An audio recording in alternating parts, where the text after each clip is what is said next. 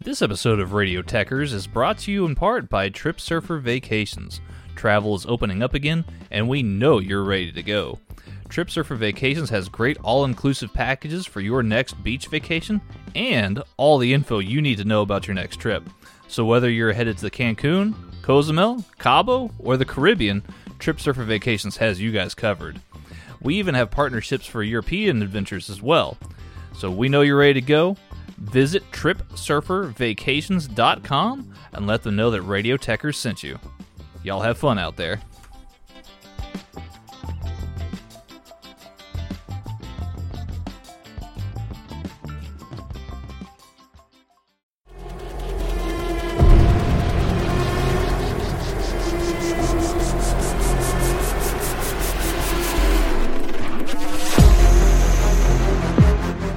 You people, What's with him?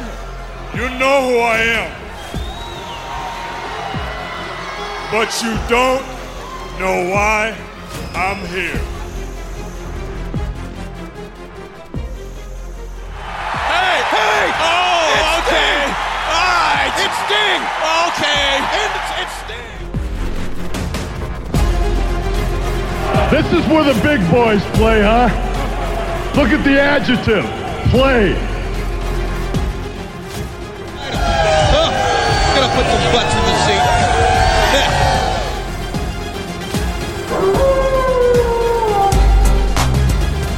Self-high five. Woo! We've been hanging and banging, brother.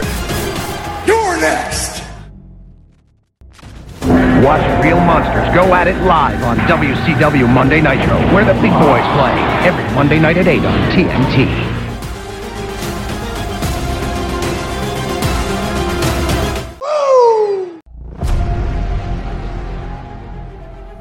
Hello and welcome to Nitro Nights, a podcast looking back at the crazy, insane, weird and often wonderful world of WCW. From the first episode of Monday Nitro, taking in every episode of Nitro, every pay-per-view, every Clash of the Champions, every Thunder when it starts, all the way through to the sad demise of this company when it closed its doors in 2001. My name is Si, and with me, as always, is my partner in crime for this weird and wonderful watchback, Scottish Danny. How are you doing this week, my friend? I'm really well, thank you, Si. Weird and wonderful is a perfect thing for this description for this episode of Nitro, isn't it? It is. It's quite the mixed bag, this episode that we're getting to today. Today we will be looking at the Monday Nitro from October 30th, 1995. It comes from Dayton, Ohio, and it received a 2.3 in the television ratings in comparison to Monday Night Raw's 2.1 on the same night.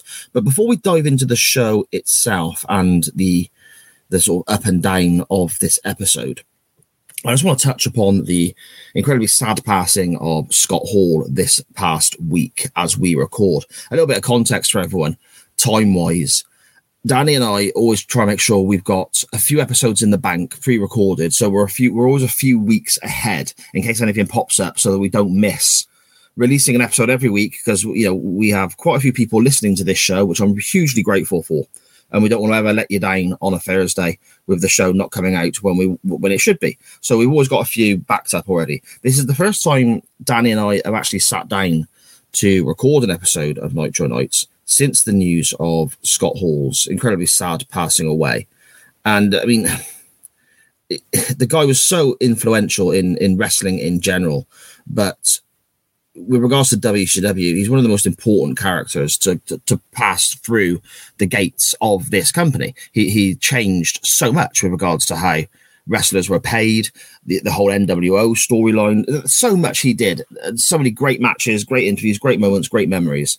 Just an absolute legend in this crazy world of, men pretending to fight with each other that we all love so much. And it's an incredibly sad time for a wrestling fan of a certain age who remembers his career, or wrestling fans of any age, I guess, who have gone back and watched Scott Hall's work. Danny, what are your memories for or about Scott Hall, Razor Ramon? I know you're a touch younger than I, so explain when you first came across Scott Hall and your memories of him as an in-ring competitor. Well, definitely it would have to be when he came back to the WWF in 2002 with the NWO. That's the first time I remember seeing Scott Hall. And then I remember him being one of my favourites during the 2010 TNA run, where he came back with X-Pac. And I remember I was really into that because they even started using the NWO Wolfpack music in TNA. Wow. I just... Even then, he was like he was just pushing 50. He was still so cool, wasn't he? Just that's one thing. I mean, but yeah, definitely. He used to have this little YouTube show as well. It was very short lived. It was called Last Call with Scott Hall, and I remember really liking those videos as well. You'd see like all the old wrestlers they would be hanging around with, and it was just a horrible thing that he just died this week. So yeah. Yeah, very much so. Very much so. It's funny, actually, you saying that as well. I don't think I've seen hardly anything of his TNA run. So that's really interesting because obviously for me, Scott Hall, as I said, I'm quite a bit older than you. I can remember Scott Hall making his debut as Razor Ramon.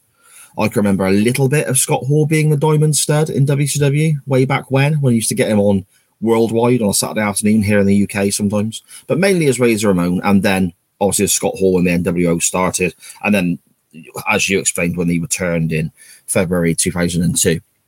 But the TNA run, I've seen barely anything of, so that's really, really interesting that is what sticks in your mind. I know you're always have been a massive TNA wrestling fan, haven't you? Yeah, definitely. And he had a good 6 month title, just a run there, and. Unfortunately, it didn't last longer than that, but yeah, he still had all that charisma. So maybe when we're done with WCW, some TNA is where we head next. But that's years and years in the future, I feel, my friend. Years and years in the future. Yeah, so very, very sad news about the passing of Scott Hall, and Danny and I and Nitro Nights in general. Our thoughts go out to Scott Hall's family, friends, fans, and anyone else who's affected by his incredibly sad passing. May he very much so rest in peace, and thank you so much for the glorious, glorious memories.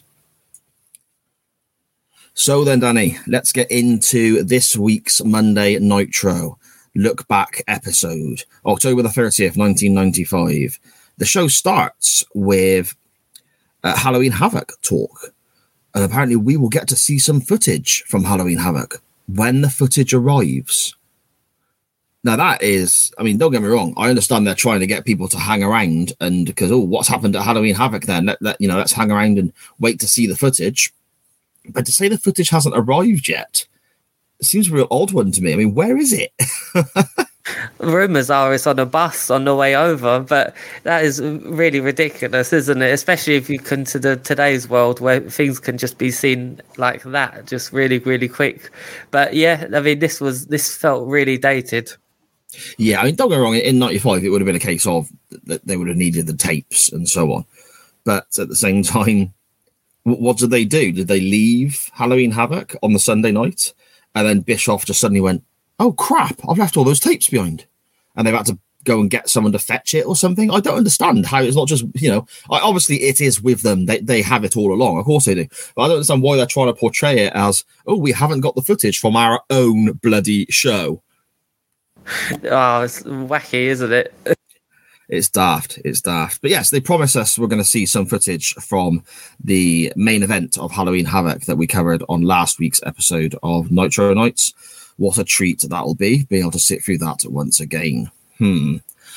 The episode of Nitro starts, though, Danny, properly with Sergeant Pittman and Eddie Guerrero. I mean, this to me was quite a good match, but it was over quite quickly. How did you find this contest?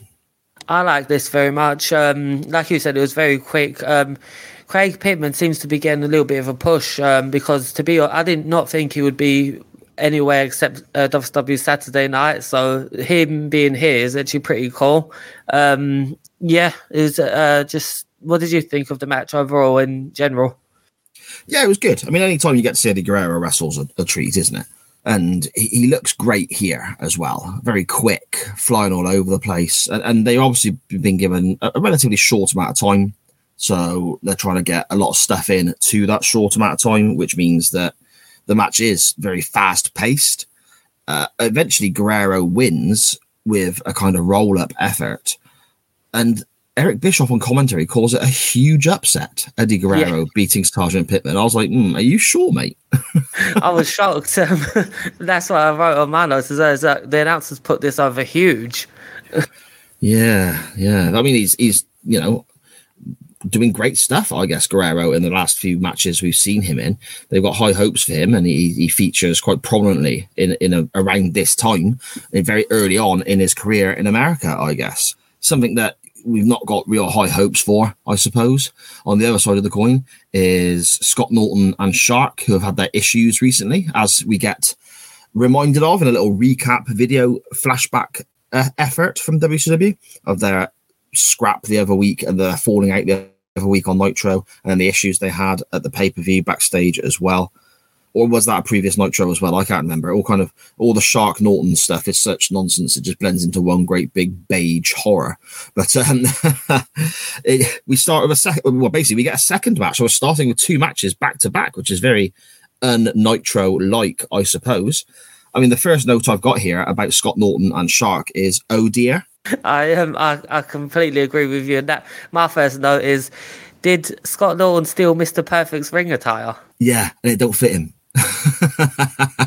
He's got the singlet on. For those who haven't seen Scott Norton in this incarnation of the guy, I mean, don't get me wrong, the guy could work. He did some great stuff out in Japan.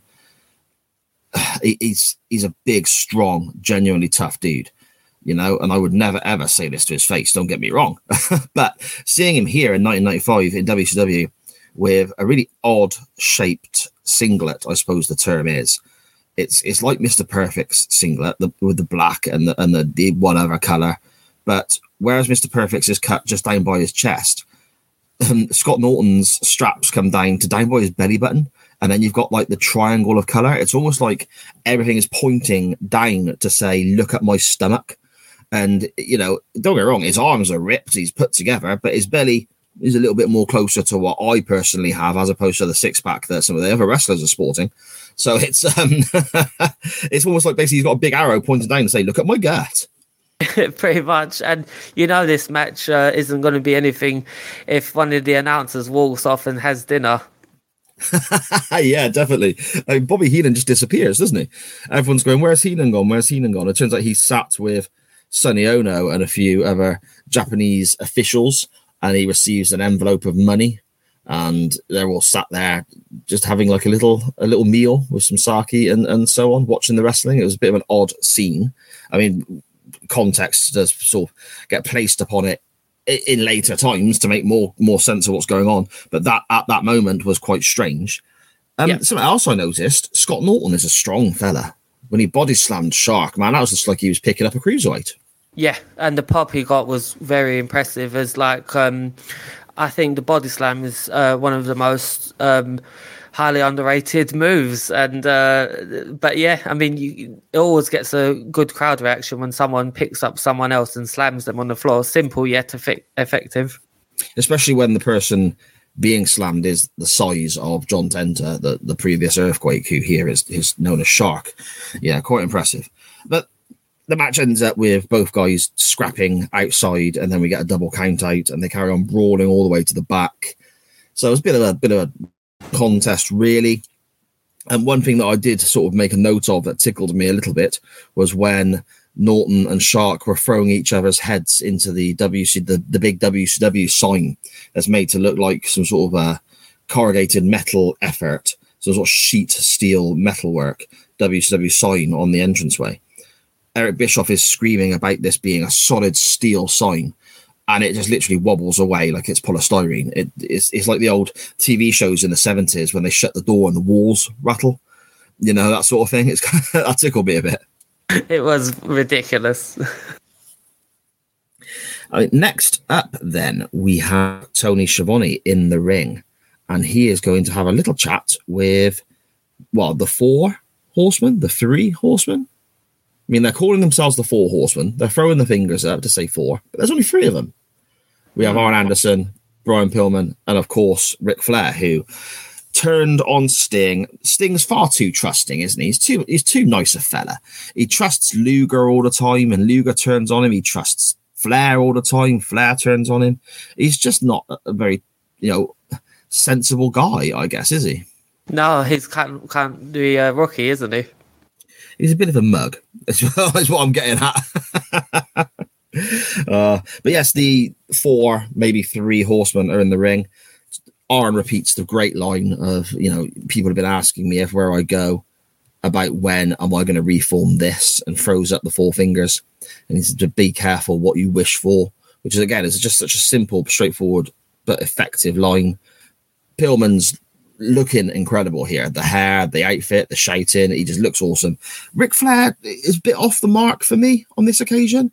He goes a bit ranty. I don't really know what he's trying to say. I mean, perhaps he's filling in for Hogan because Hogan's not here this week. I don't know. What did you think about this whole segment? And I suppose as we're watching this in order, step by step, this is the coming together of the 4 horsemen for the first time for you, I would guess.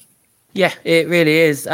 One thing I wrote down was this is actually Tony Schiavone's Nitro debut, which was shocking because look where he is now. He's still on TNT now, isn't he? I like this whole segment. But the one who really stood out for me was, as you say, Arn Anderson, because he just came off more legit than anyone. Yeah, Arn's amazing. Arn, we say the same thing every time we see him on screen, don't we, Danny? But Arn is amazing. Always. Flair rants about Sting and you shouldn't have trusted me, Sting, and I'm going to prove to you, Sting, and I don't quite know what he's going to prove to him. I don't know what he's shouting about. And then he says something about Sting is like the women that we pick up in the evenings.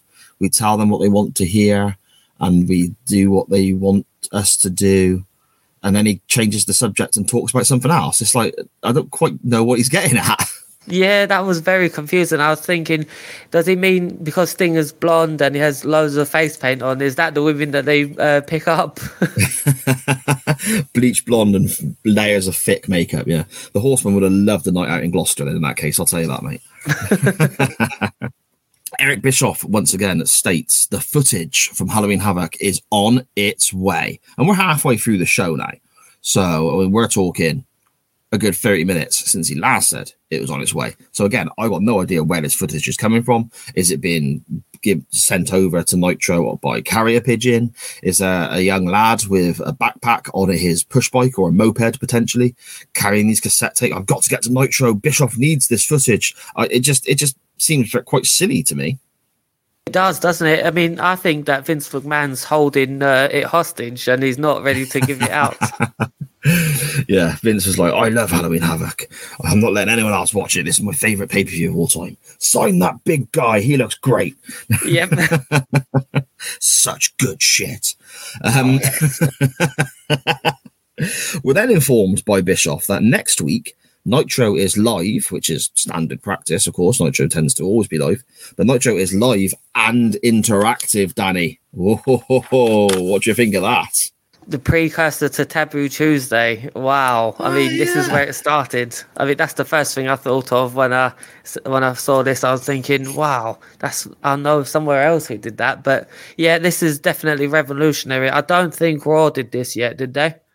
I don't think so. But I mean, you're right there saying about Taboo Tuesday. And that's really your kind of era, isn't it? The early 2000s or what would it have been? 2005-ish maybe for Taboo Tuesday? 2004. Yeah. But that was very interesting because I've never seen that before. Something that shocked me. I don't know if you was going to go to this, but did you see the card for Saturday night? I did. I didn't write it down though, but I did see the card. Yes, have you got it in front of you? Yes. Yeah. There was one match that I wrote down that absolutely shocked me. That Arn Anderson and Ric Flair would be teaming up to face the Renegade and the Cobra. Oh my goodness! What year are we in? You wouldn't. I mean, don't get me wrong. Arn and Flair, brilliant stuff. But Renegade and Cobra. I mean, what have those people on Saturday night done to deserve that? I am immediately after we finish recording this going to watch that match. You're going to watch that episode of Saturday. Report back, Danny. Report back. Yes, I will.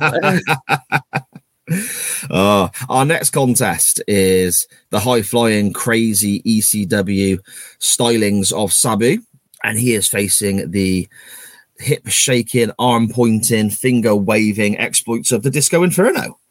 Good friend of the show, Disco Inferno. We love him here, don't we, Danny? Absolutely, yes. Incredible theme song. That's the best thing about his whole gimmick, that theme tune. Disco, yeah, that's it, man. It's so good. Again, this is a match that kind of promises a great deal, but seems to go quite short. It's not a long contest. I mean, granted, these episodes of Nitro, as we keep saying every week at the moment, these episodes of Nitro aren't particularly long. They only clock in at 43, 44, 45 minutes-ish. So the fact that they fitted as many matches on and segments on as they have in that short period this week is quite commendable. They've done quite well, but it does mean that the matches tend to be quite short. This one has Sabu flying all over the place. Disco Inferno takes control, and then Sabu comes back again, and Sabu ultimately wins with a kind of somersault leg drop over the top rope kind of effort. And then afterwards, we have a bit of shenanigans on the outside of the ring as well. I mean, talk us through your thoughts on the match, Danny, and then what happened afterwards. Yep. So I was shocked that this wasn't a squash, because I definitely thought it would be with Sabu, especially after how he was booked at the pay-per-view. I thought they would have rewarded him for that mess. But no, I was quite shocked by that. But I'll just have to point out, Disco Inferno has a great clothesline, doesn't he? Yeah, he kind of pops up. I'm guessing because he's a smaller guy. Maybe he has to do that because he's a bit smaller, but he kind of pops upwards with it, doesn't he? He does, yeah. And the aftermath of this is Sabu gets a table and just lunges it at Disco Inferno, and then just sets it up and puts Disco on it. And then I guess it was a table from Japan, I'm guessing. Yeah, it didn't look very comfy, did it? No, and because it didn't break either. No, and there was a real nasty noise. I mean, it cracked, but it didn't break. And oh my goodness, there was a real nasty noise there, wasn't there? Oh, there was. It looked very violent, and I can imagine that didn't do Sabu's spine any favours. No, but I mean, Sabu is notorious for, shall we say, partaking in various things backstage, so I'm sure there was something behind the scenes that he consumed that relieved his pain, shall we say. Leave it at that, shall we? Allegedly. He'll sue anyone. yeah, that's true. He can sue me if he wants. I got nothing. What have I got? A push bike and a few heavy metal CDs. He can have it if he wants. It's not worth anything. Yeah. Oh, he'll take it. He'll take it. And the entire back catalogue of Iron Maiden and Black Sabbath. Like, if Sabu's interested, he wants to sue me, crack on. We then get the sound that sends shivers down everyone's spine, that brings fear to everyone's mind, the Dungeon of Doom entrance music. And we don't quite know yet who is coming out for this, but we know it's somebody from the Dungeon of Doom, so that's something for us very firmly to not look forward to. But a bit of good news, Danny, a bit of good news. We're informed during this entrance, the bloody footage has only arrived in the building. Amazing. So we're going to get to watch it again. Oh, dear me. The Dungeon of Doom music is actually for Meng and his partner tonight, Lex Luger, coming out. And Lex doesn't look like a fit for the Dungeon of Doom for me at all. You look at all the freaks and weirdos, and then there's Lex. Like, he's chiseled out of granite. He looks incredible. He may not be the greatest wrestler in the world, but when he's standing still, at least, he looks amazing. Yeah, that's actually a very good point, Si, because did he ever fit in any stable? You can look at the Wolfpack, you can look at the Four Horsemen. Did he ever actually fit in? I don't. That's a good point. That's a really good point. I think when we get to the NWO and the Wolfpack and so on, when we hit that time, it'd be very interesting to see how it works with Luger and where he fits and where he drops and so on. With regards to the Horsemen, Luger was brought into the Horsemen solely with the intent of them then turning on him to make him into a big baby. He was going to be the next big babyface star. You know, he Magnum TA, who had his accident by this stage, I think, and Dusty Rhodes were like the big babyface hopes. Sting sort of made it into the main event picture a little bit later than that. So that was kind of the idea with the Horsemen. But the makeup of the Horsemen, I mean, the Horseman that's being put together in front of us now, is a bit different to what it was traditionally. The first incarnation of the Horsemen, again, is slightly different again, but the ones in the ones that I really remember and the ones that I look back fondly on the most are, you have Ric Flair, who's kind of the leader of the Horsemen. You have Arn Anderson, who plays the enforcer role. And then you normally would have Tully Blanchard alongside him as well, who would be picking up mid-card titles or tag titles. And then you'd have a younger guy, whether that would be Lex Luger or eventually Barry Windham for a bit longer. And those are the sort of dynamic in the Horsemen that I think worked the best out of all of it. Oh, cool. I need to look at more for Horsemen that was in the 80s and things like that. But yeah. Oh, so good. So good. Some of the stuff they did was just incredible. I mean, Flair, Arn, all these guys. Arn still looks great now, and Flair still produces great wrestling matches. When I say now, I mean 95 as we're watching this. But Arn still looks great in 95 here. Flair is still producing great wrestling matches years after this. But the late 80s is definitely the peak for these guys. They are something else. Really, really good stuff. Really good stuff. I suppose Luger tagged with the Bulldog for a short period. He was a tag team in 95. That kind of worked for me, I guess. Yeah. May not be a stable, but as a tag team. Yeah, definitely. He fit really well in Magnificent Seven as well, didn't he? Was that TNA again? Oh, no, that was the end of WCW. Oh, okay. Right, I should know that then, shouldn't I? How have I missed Seven. that? No, it was Magnificent Seven. Yeah, Millionaires Club. That was the Millionaires. Yeah, okay, yeah. Yeah, okay. So many staples for him. He's turning into Jeff Jarrett here. We've got all that to look forward to, bud. So much excitement coming out with Lex Luger. Luger and Meng's opponents are the lesser seen team of Scotty Riggs and Marcus Bagwell, the American Males. We haven't seen these for a little while, mate, have we? Where they've been kind of, I don't know if relegated is the right term, or demoted down to Saturday night television for a while, but here they are, main event in Nitro. Yep, definitely they've been relegated. I was very happy to see them here, because I think last time we saw them, they were getting squashed by the Dungeon of Doom. So this was nice. Everyone gets squashed by the Dungeon of Doom, don't they? Even Hogan. Oh, no, that's in the footage yet. Shouldn't spill those beans. The fans are actually chanting for Hogan at the start of this, aren't they? As the heels come out into the ring, and the heels very much take charge in the early going. The fans are chanting for Hogan. And Luger and Meng do effectively dominate large portions of this match. Eventually, Bagwell gets, I suppose the term is the hot tag, back into the match, and the crowd go wild for Bagwell. And he's just a ball of energy, clotheslining people, body dropping people all over the place. He's moving incredibly quickly. Eventually, Jimmy Hart distracts the referee. Meng just comes in and kicks everyone. I mean, literally everyone, anyone that's near him. He's just spinning with his foot out, effectively, at one stage. And Luger then gets the rack on and wins the contest via submission. So, yeah, that was our main event, Danny. What did you think of this match? Really good. There was a lot of energy in there. The crowd seemed into it very much. And I really enjoyed that finish as well, because the torture rack is something that, if you grew up a wrestling fan, you just automatically did that with your brother or sister. You tried it and failed miserably in my case and landed on your head. I used to put my brother in the rack all the time. I used to put my little brother in the rack, in a Boston Crab, figure four, the sharpshooter, all the standard holds that you put on your siblings when you were a kid, you know? I went to a birthday party once when I was a teenager. I remember my brother and sister. My brother put a crossface on me, and my sister had the Walls of Jericho on me at the same time. Remember, kids, don't try this at home. I couldn't now, to be honest. No chance could I do it now.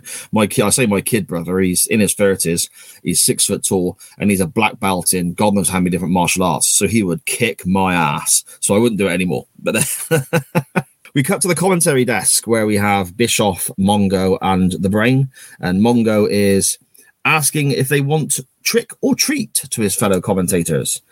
So, well, not asking if they want, asking what they're going to receive. And Bischoff hands over a chocolate bar, saying, "Oh, for my sponsors," and a big cheesy Ken doll grin at the camera. Where then, so that's the treat. And Heenan says he hasn't got anything, so he gets the trick and gets covered in what I think was silly string. I think it was. It was total 90s, wasn't it? But yeah. This was something straight out of primetime wrestling from the 10 years before this, I found. Yeah, I didn't think of that, actually. That's a really good comparison. It is that kind of silly kind of make the kids laugh, roll your eyes if you're a bit older gimmick, I suppose. But Heenan sells the silly string brilliantly. It would fall on its arse. If Heenan didn't have the reaction he does, where he's picking it out of his mouth, coughing, and all this sort of stuff, if Heenan didn't sell it the way he did, this whole segment would literally just fall on its arse. Yeah, definitely. He was so good at that, wasn't he? Yeah, definitely. Okay, and then we get the footage that we've been promised all episode long. All episode long to see the footage from Halloween Havoc. And it is literally just that. It's a recap of what happened at the end of Havoc with Jimmy Hart turning on Hogan and the Giant leaving with the championship. We come back to Nitro, and the Giant is with the world title in the ring with Jimmy Hart and so on, saying he is the world champ and he's going to defend the world title on next week's Nitro. And then we basically just kind of go off air, Danny, don't we? That's the end of the show, really. Yeah, I mean, that was, I did find that very odd, but at least we've got hooked for next week. Yes, more of the Giant and the Dungeon of Doom nonsense. But hey-ho, there we go. So then, before we review the show overall, as we always do, we better give our pros and cons, our good points and our bad points, our woos and our brothers, Danny. Woo! Brother, brothers, woo! Brother. Do you want to go first or second this week, my friend? I'll go second this time. I want to hear your ones. Okay, no props. My woo moment of the night, just something that really popped me and made me laugh, was after the Sabu and Disco Inferno match, when Sabu goes a bit crazy and he's trying to give Disco Inferno a head scissors and he bumping him with a table and hitting him with stuff. Disco Inferno stands up and sort of fixes himself and asks the referee, "How's my hair? Is my hair okay?" And I don't know why, but that just made me laugh so much. It was just comedy gold. So that's my woo for this week, my friend. What about you? Definitely, it involves hair again. You'll be shocking. It was when Jimmy Hart was standing in the ring, and he was at the end of the show. His hair made it seem like he was taller than Kevin Sullivan and Gene Okerlund. It was really bouffanted up, wasn't it? Really sort of high, back combing, and and it's still the exact same in 2022. Yes, it is. Oh dear. Our brothers, Danny, our brothers, the moments that we weren't too fond of. Mine is quite straightforward. It's all the nonsense about the footage is nearly here. The footage is arriving. We're waiting on the footage. I understand it's 95. I understand it's a different world, but it just made them seem silly. I would say the same. That's definitely my old brother. It seemed too dated. But it was between that and at the beginning when the commentators were talking about how serious things were at the pay-per-view, the camera zoomed into Steve Montgomery McMichael's dog, who is dressed in a Halloween costume. If it wasn't for that, then it would definitely be the first option. Yeah, I get you. So then, I mean, like I said, a bit of a mixed bag. Plenty of wrestling on the show. Plenty of wrestlers on the show. And we've got, various different people popping up on this episode of Nitro. No Hogan, which is, I think, a bit of a blessing because I've seen enough of Hogan in recent weeks. Hit, miss, or middling, Danny? What are you thinking? I would say middle with this one. Yeah, definitely. I'm assuming Hulk Hogan was in jail for trying to kill the Giant last night, but what would you rate this side? It's either a really, really high middle or a low hit. I think it probably just sneaks into the hit for me this week. Just sneaks into the hit because there was so much going on in this short time frame, and it did its job of making me definitely think I want to see more of that. It progressed storylines. We had some good wrestling, some not so good wrestling, granted, but it progressed storylines. We're already getting plugs for World War III, the next pay-per-view. There was a lot going on, and to me, it was an enjoyable show. I didn't want to skip any of it. I didn't feel myself picking my mobile phone up and looking on Twitter whilst I was watching any of it. So for me, it probably just sneaks into that hit bracket for me this week, Danny. Yeah, brilliant. And I think what made it also entertaining was the crowd, wasn't it? They seemed up all night. Yeah, they were good. I mean, it makes a big difference, doesn't it, having a crowd that's really in. I mean, I can take it or leave it. Don't get me wrong. I mean, I'm there to watch the wrestling, but a crowd being that excitable, does, I think, help the viewing experience, I suppose. Yeah, okay then. So, Danny, I suppose that concludes our look back on this episode of Nitro from October 1995. Do you want to let everybody know whereabouts they can find you online and about the other shows you are involved in, please? Yep, you can find me on Twitter at Scottish Juggler, where I masquerade as a Scotsman. You can hear me on A Change in Attitude. You can hear me on One Man's Meat podcast, and you can hear me here next week. Where can we find you, sir? Yeah, great stuff, mate. Great stuff. You can find me on Twitter at SJP Words, and the group on Facebook you want to be checking out is SJP All the Shows and Info.